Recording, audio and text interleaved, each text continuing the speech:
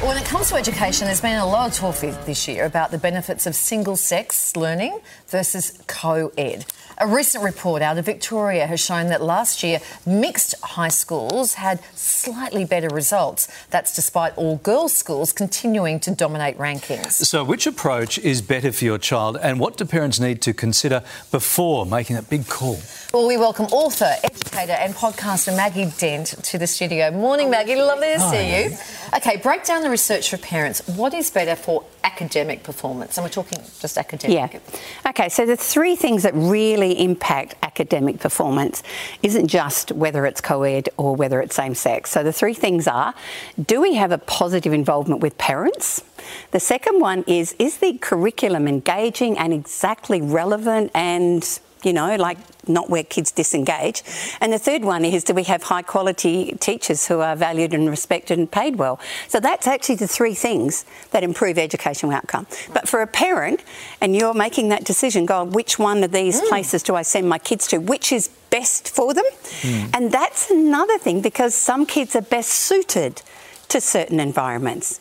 And if you've got a school near you that's better suited to your highly academic child and you can afford it, I'm going to say it wouldn't matter whether it's co-ed or it's same-sex. And then if they're not academically, have they got the services for kids who struggle a bit, or the ones who sing like angels, or the ones who are into sport?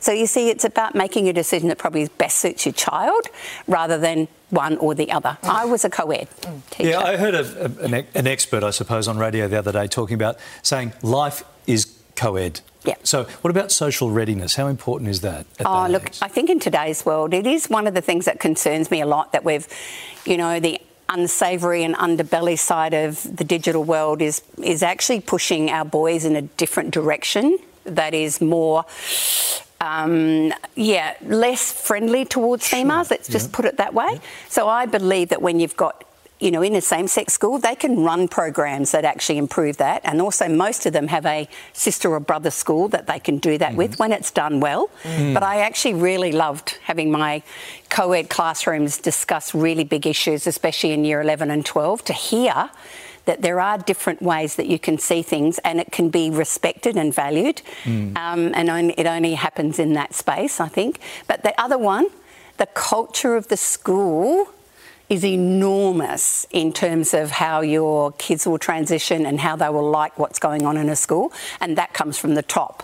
So there's no perfect decision, but I think the shift that's happening in some of the places, and I've worked around some of those schools, it's been a very positive move. But do we need to do it for all schools? I'm not sure. If they're doing good and, you know, kids are graduating with good results and feeling happy about themselves, I think we can have both. Yeah. Okay. Moving on, Saturday sports kicked off the year. A lot of parents, look, they're enthusiastic, they can get carried away, and it can sometimes overstep the mark. How can mums and dads just keep themselves in check? Look, it's a really biggie because, I mean, I was an enthusiastic parent, but I was usually coaching or umpiring. So I think there's two things that bother me, and that is that our kids get easily embarrassed by our parents' behaviour that's inappropriate. When we over-focus winning instead of enjoying a sport, your kids will eventually... We've got big numbers of kids moving away from sport because of too much pressure on that. And the second thing, why can't we just behave a bit? Like, seriously? Calling out really awful stuff to opposition teams? What are we modelling for our kids? Are people still doing that, Maggie? Yes. They are. I just can't. No. Yes. Fair enough if you keep it positive. Yay. But people are actually still doing negative and stuff. Also, one of the really disturbing things, we often have young umpires who are often teenagers umpiring. They get attacked for making poor choices. Scenes. So I love one of the moves I've read just recently, that junior umpires will have a yellow, I'm not sure which sport it is, but have a green thing that says, this is a junior umpire, so behave yourself especially. Okay. Now, next, gentle parenting has been in the spotlight recently after a mum went viral for her lack of boundaries. Now, the caption reads, when your toddler is in the drawing on everything stage and you don't want to say no because it's good for their development, but you're crying inside. That's a quote. Maggie, why is it so important to set limits and then consequences? Are we having this conversation? We are. Oh, yes. My goodness. Okay.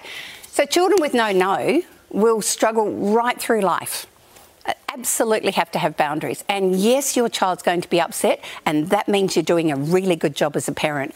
I think what it is that we've talked about attachment parenting and the importance of having a loving relationship. The perception is if I do something that upsets them, they will stop feeling attached to me, and that's rubbish. In actual fact, boundaries help kids feel safer with you, and they need us to do that around all sorts of things. So please, no is really important. It's how we do it. We don't have to shout at them that it's a no. There is absolutely no biscuits before dinner. I know you're not enjoying that. Yeah, you can be angry, but still no.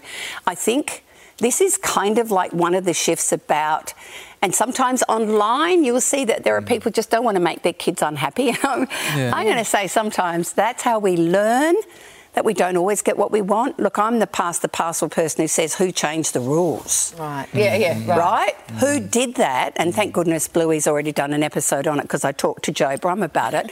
They're meant to have moments of big feelings because they didn't win. They didn't get what they wanted, even if it is in the supermarket.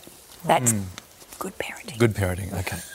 Maggie, thank you so much. For more of Maggie's great advice, you can check out her podcast, and it's called The Good Enough Dad, and it's on Listener. We want Larry next to talk to us about how we go and give away a daughter as a dad. We haven't had that topic yet. Am I allowed to cry on your podcast? A lot of dads have cried. All right. Yeah, so crying's great. Anytime. I'd love to come on that with you. All right, lovely to see you, Maggie. Thank you.